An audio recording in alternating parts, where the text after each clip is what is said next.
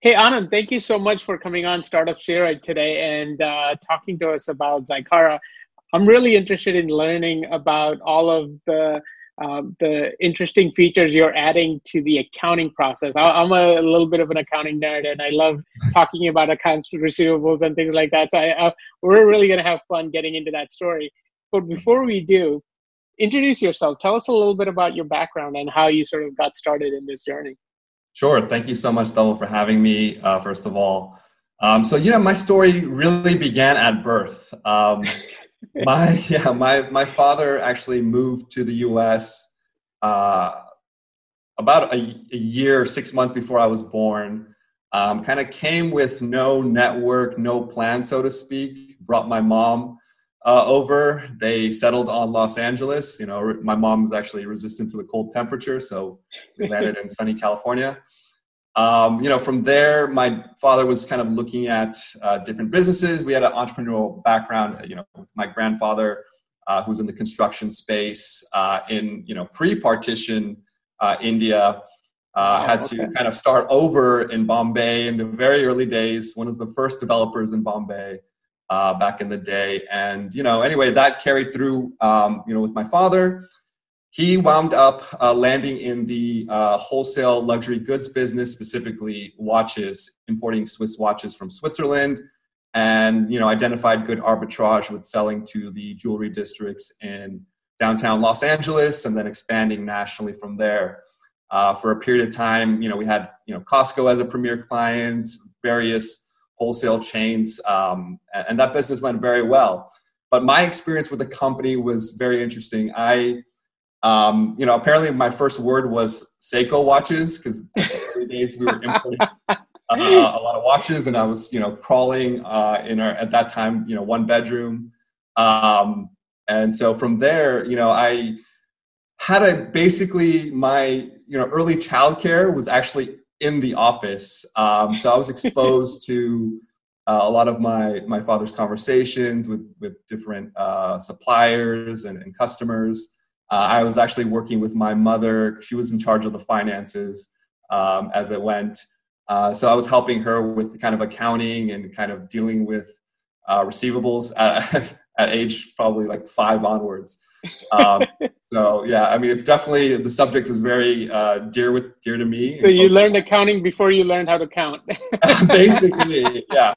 Kind of bizarre in that sense, but it was definitely a valuable experience for me as I, grew and developed. That business was very successful. It made us, it gave us a good opportunity in the U.S. My father actually, again, like I said, didn't really have a direction until he landed into the watch business. So from there, I'll transition kind of into education. I attended USC. That's where had a lot of great experiences, of course. I also met and forged great relationships with my existing co-founder in the sense of that's where we really began working together.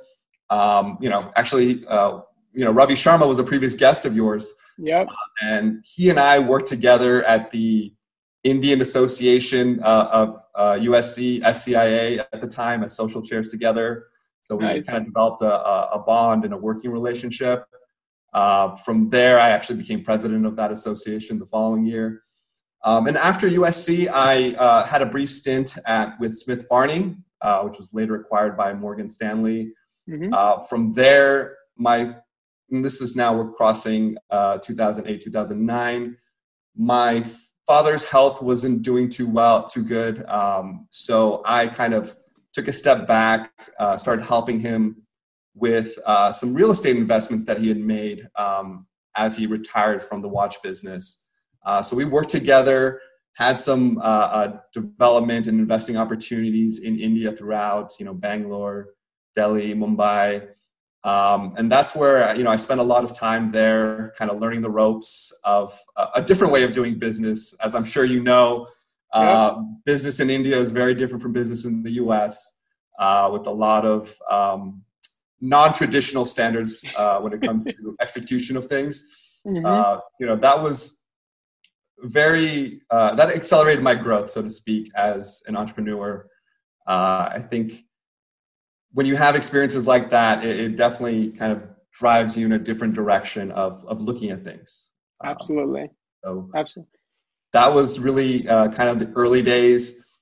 From there, when I came back, I wasn't quite sure what I wanted to do next. Investments were deployed. We were comfortable financially, but I took a liking to financial services. And so I jumped into working with a couple Fortune 100 companies, New York Life, Mass Mutual. Got to work with small business owners in a different capacity, in terms of managing their finances and getting them secured for their future, because it's very important for me in our experience as a family. So that was a great learning curve in terms of getting to know the challenges of other businesses and what they face from a financial standpoint. I then kind of broadened out, expanded with a partner working in an independent firm for another couple of years. Again, same setup, but a little bit more hands-on. When you're not under the hood of a Fortune 100 company, you have a lot more freedom to kind of market yourself and expand. So that was, kind of the setup for me. At the end of 2019, I was kind of reevaluating my position in life and what I wanted to do for the next, 10 years, so to speak. And so that's when I had a conversation with Ravi, like I mentioned earlier, and his father. Inder is a serial entrepreneur who I've, had a relationship with. For the previous couple of years, he kind of wanted to, share with me different business ideas, and we talked about them. But it wasn't until the end of 2019 where we sat down, had a conversation, and that's where he kind of shared with me his vision for my company now, Zycara. We touched on our mutual experiences of dealing with poor customer behavior, in the sense of, invariably every small business owner has a customer to quite frequently, where they just, didn't pay or pay at all when it comes to invoices and the financial obligations that they had. So for us, and then we looked at the solutions that existed, namely collection agencies and legal services that really, they really take the lifeblood out of a transaction. They end up either on the collection side, taking out, roughly 50% on the back end. And, the legal system, as I'm sure, everyone knows, can be quite resource draining. So, we were kind of just talking about Zycara. I'll kind of leave it at that until we kind of get into it. Yeah, absolutely. But that's really my journey with Zycara. I started March of last year, right when the pandemic hit, which was quite an experience on multiple fronts. And really, I think, set the stage for how I intended to lead the company and my vision for it moving forward. Fantastic. I love your background in sort of understanding, having a really good, deep understanding of accounts receivable and managing that for your small business, because that is really the important thing every small business has to face and has to go through. So you're sort of uniquely positioned in that you developed that understanding very early on. Yeah, it's kind of fate that I wound up with Zycara. Like I couldn't imagine a scenario in life where, most people go through different life experiences, but then they end up landing into a position to actually really take that experience and grow into it with the right. public markets and do things for others. Absolutely. And and the fact that you've sort of developed post 2007, 2008 crash in the financial industries, you sort of developed that understanding as well. So that's fantastic. So now let's get into Zycara. I understand you sort of joined with a co-founder, yes. And he sort of had this idea, and you sort of are executing on that idea. I really love that that type of a setup. Tell me a little bit about what the initial vision was for the company. We talked about accounts receivable, but how are you different from any other accounts receivable company? Sure. So I'll kind of touch a little bit of more background there. One of the experiences that Inder had that kind of drove this idea with him, and it's, again, something that I've experienced as well, is he had a customer. He was in the hotel supply space. He had a customer who started several chains of hotels, small hotels. Ended up buying X amount of goods from him. Relationship went decent, I'm sure, in the early days. And then there was a period where he was expanding, so his order size went up, and he bought a lot of goods from him. Of course, credit is very normal when you're dealing with supply and wholesale. And so he, took that, and then that same customer ended up apparently acquiring various other goods for this hotel setup from different suppliers. So there was now a network of vendors who had offered credit to this one customer, and that customer ended up just choosing not to pay these people in their included. And so that's where, the idea of promoting accountability between businesses kind of came into this perspective. And then I've, of course, expanded on that more recently. But that's really where it all started, is that kind of experience of dealing with non-paying customers. So while there are the traditional solutions that I mentioned earlier with collection services and legal services, and now, of course, there are platforms that are kind of digitizing the collection process when it comes to communicating with customers, there's still no accountability measure, so to speak, between businesses. So that's where we came up with the idea of enabling businesses to publish defaulting or delinquent customers so that the entire ecosystem remains healthy, right? So now you cannot be a customer and just start buying goods from 10 different suppliers without now having to face public accountability. And then now your potential future vendors will now see this behavior because it's been published in a verified format. So that's really the core essence of the early days of Zycara, was accounting for the bad debt that comes from those kind of relationships. Right. And really, again, late payments is something that's the precursor to that, but bad debt was the really early focus. Publishing companies who are not paying. But we also wanted to give a platform for them to initiate a conversation, right? So really the idea was a business would upload their invoices that were delinquent already, give the customer an opportunity to make good and make the payment. And if not, then provide an outlet for publication. And when I jumped on, that was, very fascinating to me, leveraging in today's digital world, reputation management. Today we have the applications are in the sense of more B2C, consumer focused, where you have the Better Business Bureau, you have Yelp, Google Reviews, Trustpilot. Those platforms are designed to give consumers outlets for communicating complaints. But what they don't do is help drive the bottom line, which is collecting an invoice. So what we've done is taken that reputation management approach of publication in a way, and applied that to invoicing and putting a little bit more public pressure on businesses to make payments on time rather than, kind of taking it easy, so to speak. Right. And, the kind of legacy challenges of small business. And then from there, in March last year when I jumped on, I had a lot of communication within my network of business owners, having worked with them for 3 decades actually. Right. I can't believe I'm turning 36 next month.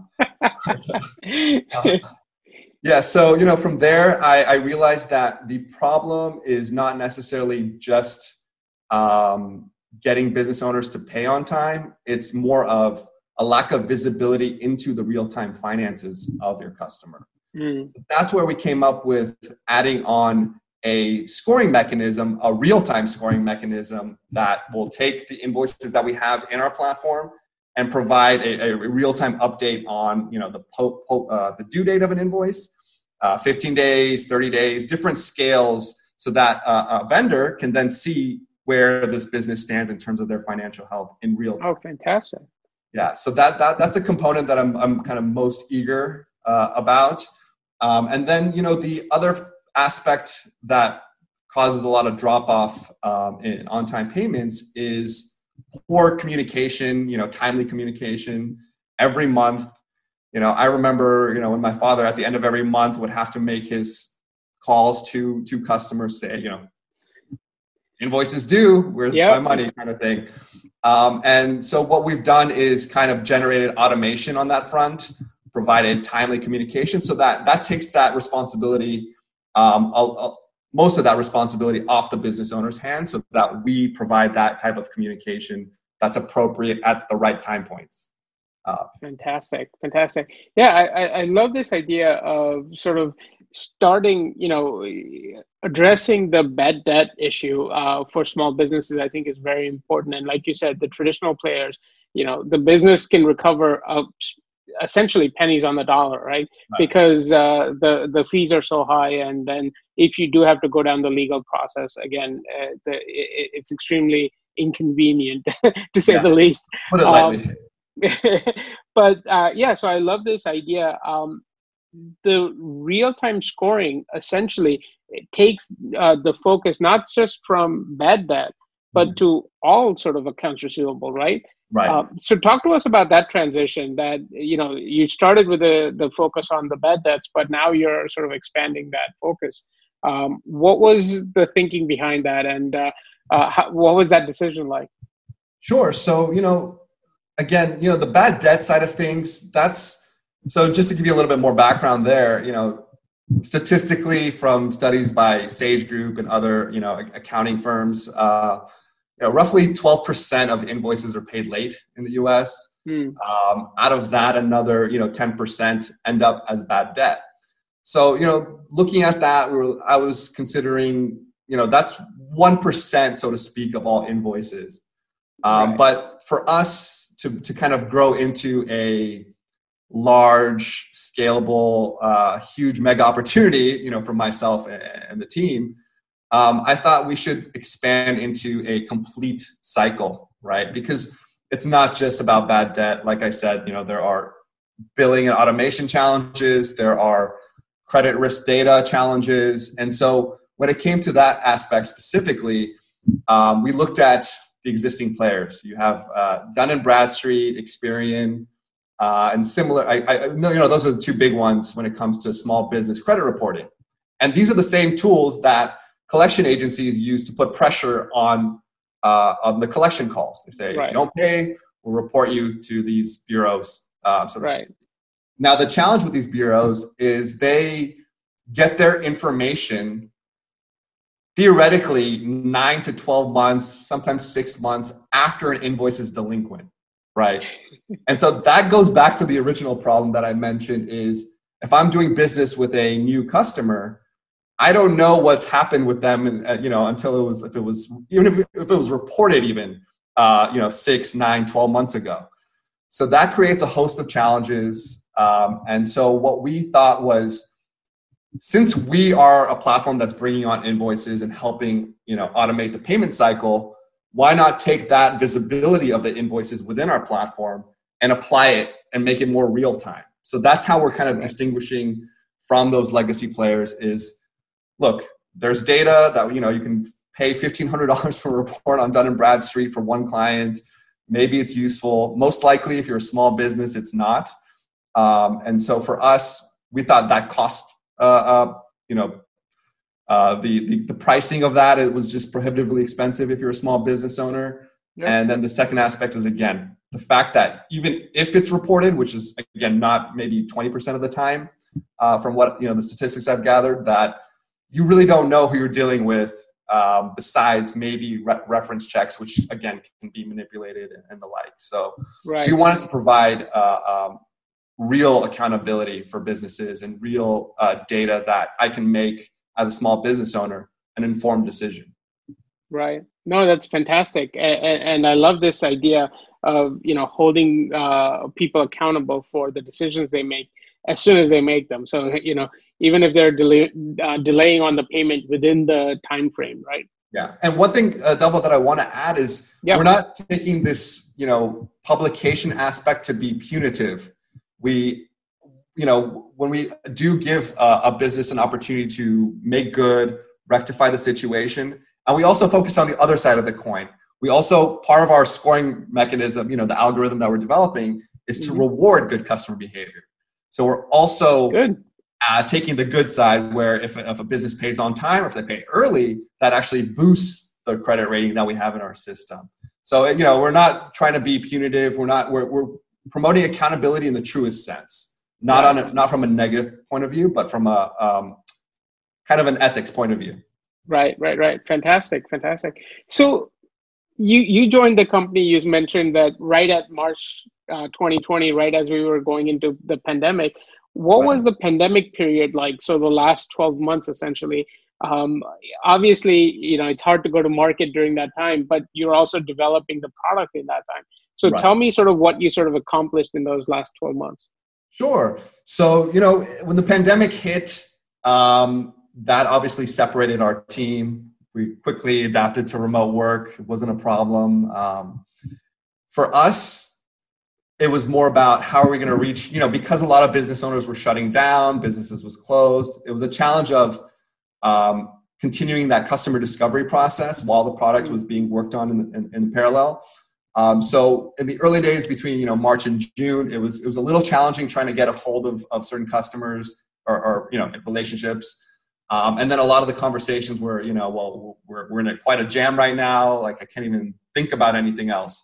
So, you know, those challenges weren't too bad for us because, you know, like I said, we're really trying to help businesses on this problem that they were facing at the time, which was, you know, payment and receivables. So it just gave me an opportunity to really dig in and have more meaningful conversations with those business owners. And then from there, internally, we were developing out, you know, our marketing strategies, language. So for us, it's really important that communication is appropriate. You know, we're dealing with financial matters, invoicing, customer relationships. One of the biggest reasons why businesses don't report each other traditionally is, you know, fear of losing that relationship. And so for us, it's developing the tone, the content, and the context so that we can convey what we're trying to. It's really a new approach, right, when it comes to receivables. So really building out that process and framing it all appropriately on the sales and marketing front. For me, it was a lot of a perfect opportunity to build relationships with strategic partners and alliances and just building out that network mostly while product was still being worked on at that time. So, you know, for example, I reached out to Biz2Credit, try to dig in more on credit financing for small business, spoke to several collection agencies along the way. I can probably touch on that a little bit more later, but see, the opportunity for us is not to necessarily replace collection agencies, but to be a precursor to them because they do have a role. They're not going to go away anytime soon.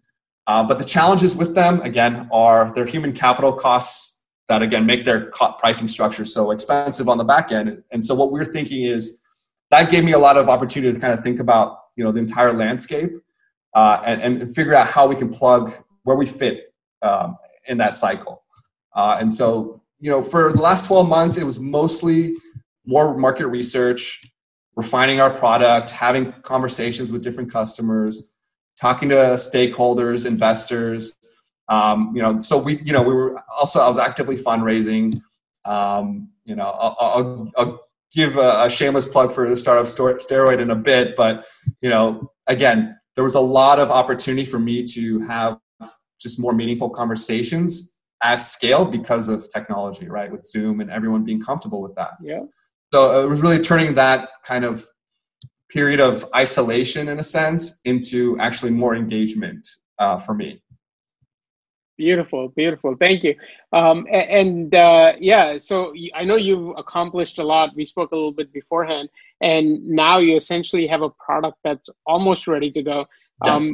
Remind me again, when are you launching this? So we're actually launching mid-March. So mid-March, okay. In approximately 10 days.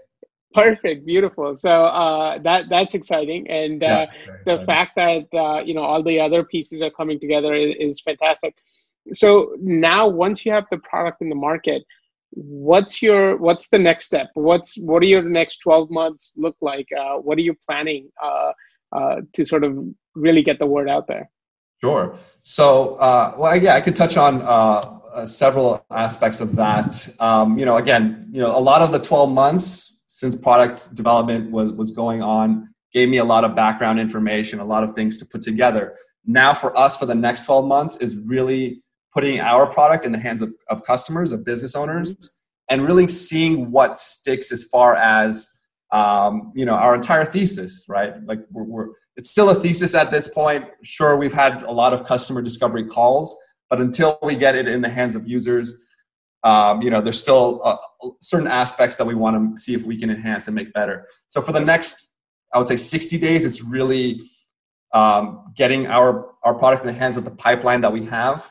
We're currently on our website and landing pages and marketing, generating a wait list for our launch, right? So you already have a wait list. You already have people who are ready to use the product. Yes. So that's fantastic. What we're developing, mostly at the start of 2021, is that wait list. And from there, again, having those conversations, a lot more, customer discovery when it comes to the product side of things now, more rather than the theoretical side. Again, the channel partners is another aspect that's really important for us.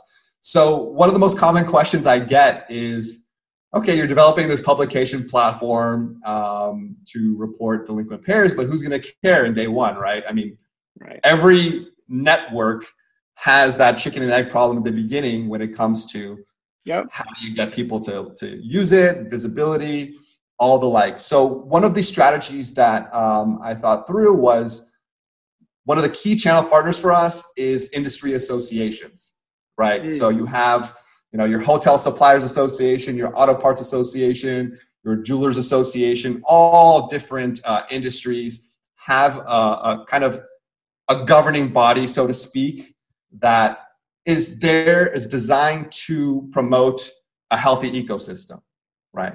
So that aligns with our vision and our mission to create accountability and transparency in a healthy ecosystem.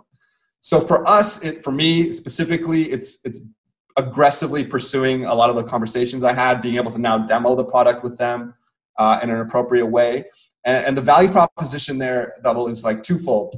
One is, of course, we can provide some valuable information to them, right? If I'm the Jewelers Association of California and I get a monthly list of delinquent pairs, that's something that I can then convey to my constituents as an industry, help my membership renewal and retention in a way. So, it's just working out logistics for that.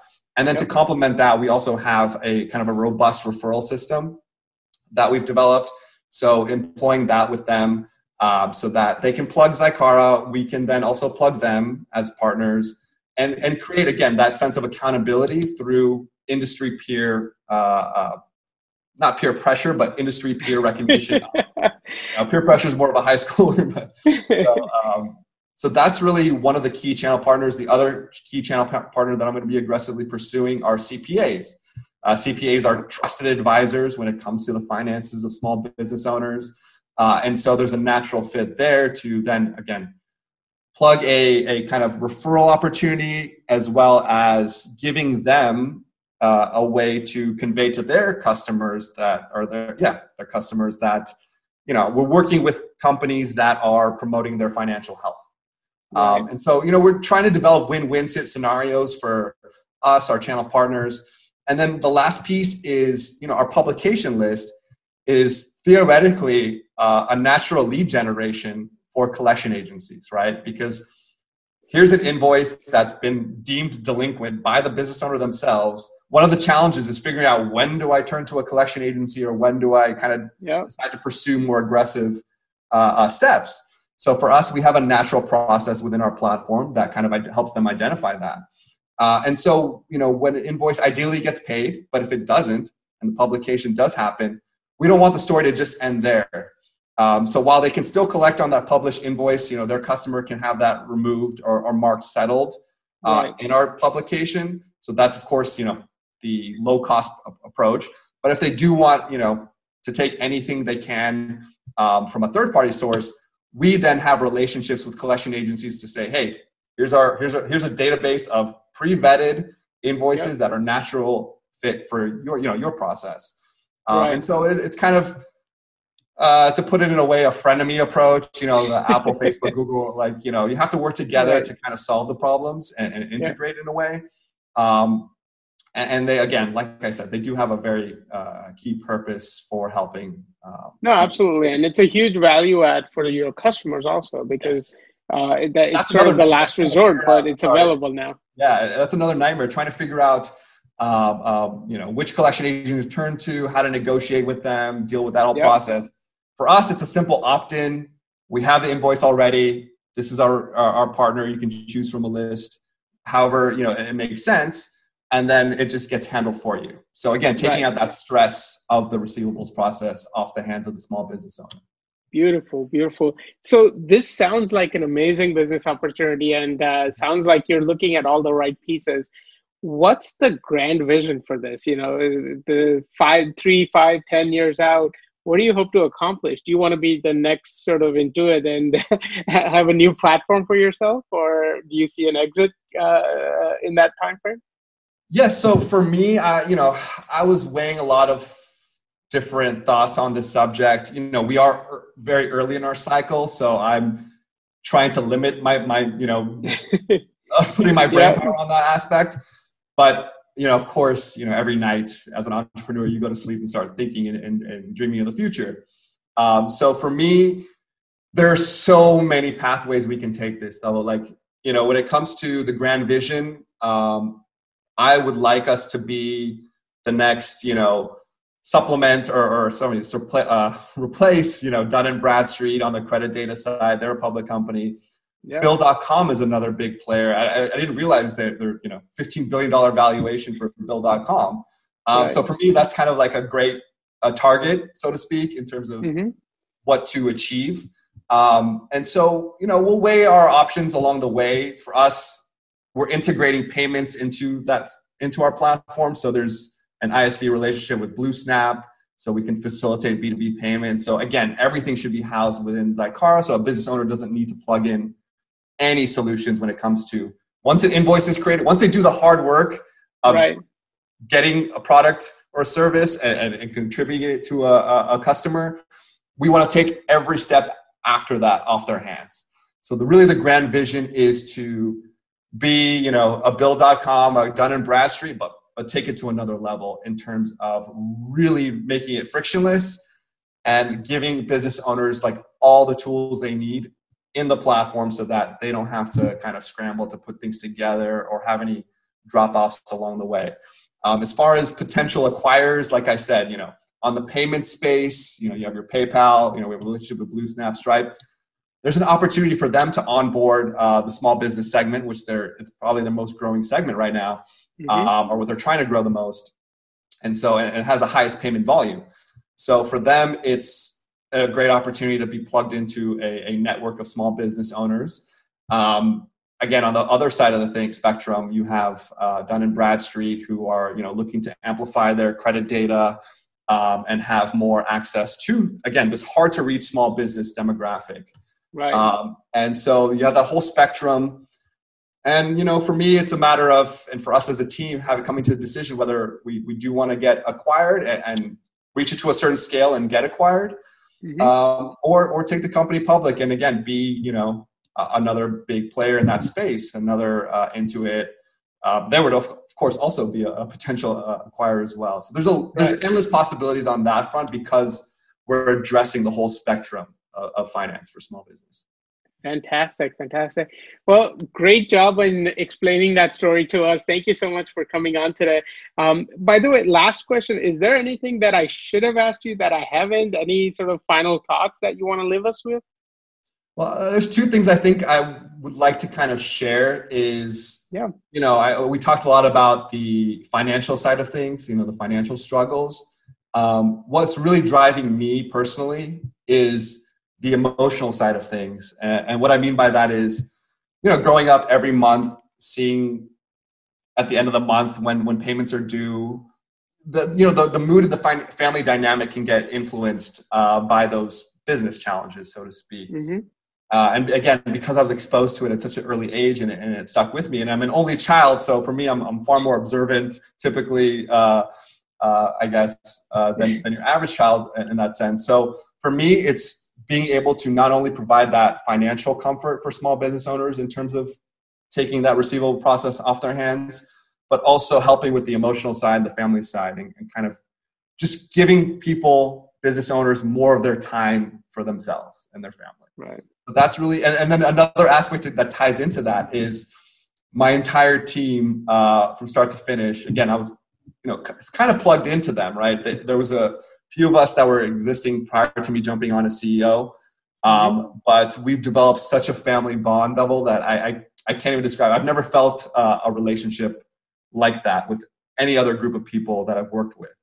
And so they've been very dedicated. We've dealt with a lot of loss because of COVID the last year, personally, family, as well as other challenges. And, we've really stuck together. So I think, the only other aspect I wanted to share is kind of our commitment and perseverance as a team and as a family. We actually, a lot of our weekly calls, we always call ourselves the Zai family, Zai being Zycara, right. Family. And so that's how we address each other. And that's something that we also want to bring more of a community sense. There is a vision, again, for that aspect, but I guess, we didn't quite get into it. But it's not just the receivable side. We do want to create a community for small business as well. There's an opportunity to, I don't want to get into something that hasn't been theoretically, fully vetted out, but, an opportunity for business to connect in a proper and more appropriate way. You have LinkedIn and the like, but I think we can leverage a lot of matchmaking. Again, I'm right now hyper-focused on the receivable side of things, but there's a lot of opportunity for us to expand. Absolutely. And this is how our minds work, right? As entrepreneurs, we want to look at all the possibilities. Yeah. Sorry, what were you going to say? I have to always rein it in because there's so many things, like I said, that cross my mind on a, unfortunately daily basis, the way I operate mentally. But, I do want to focus purely on value-driven outcomes on the receivable side in the short term and then take it from there. But one thing I did touch on earlier that I didn't actually say was, not to, shameless plug for Startup Steroid is, we are fundraising and most of that round has now been subscribed. And one of the biggest term sheets I received was from a company that came through Startup Steroid. So just to give you, your platform a little plug there, it was really literally the day I registered, I got an email and, we've been communicating over the last month and currently in heavy due diligence. And, so thank you for that. No problem. And thank you for doing the interview. And I hope that, you're able to close out that round pretty quickly here. And good luck for all of the things you have lined up. I'm really excited for you and excited for what Zycara is going to achieve. So thank you so much, Tom. Fantastic. All right. With that, we'll wrap it up. Thank you. And we'll continue the conversation as you sort of grow into the company. Sure. Absolutely. Look forward to it.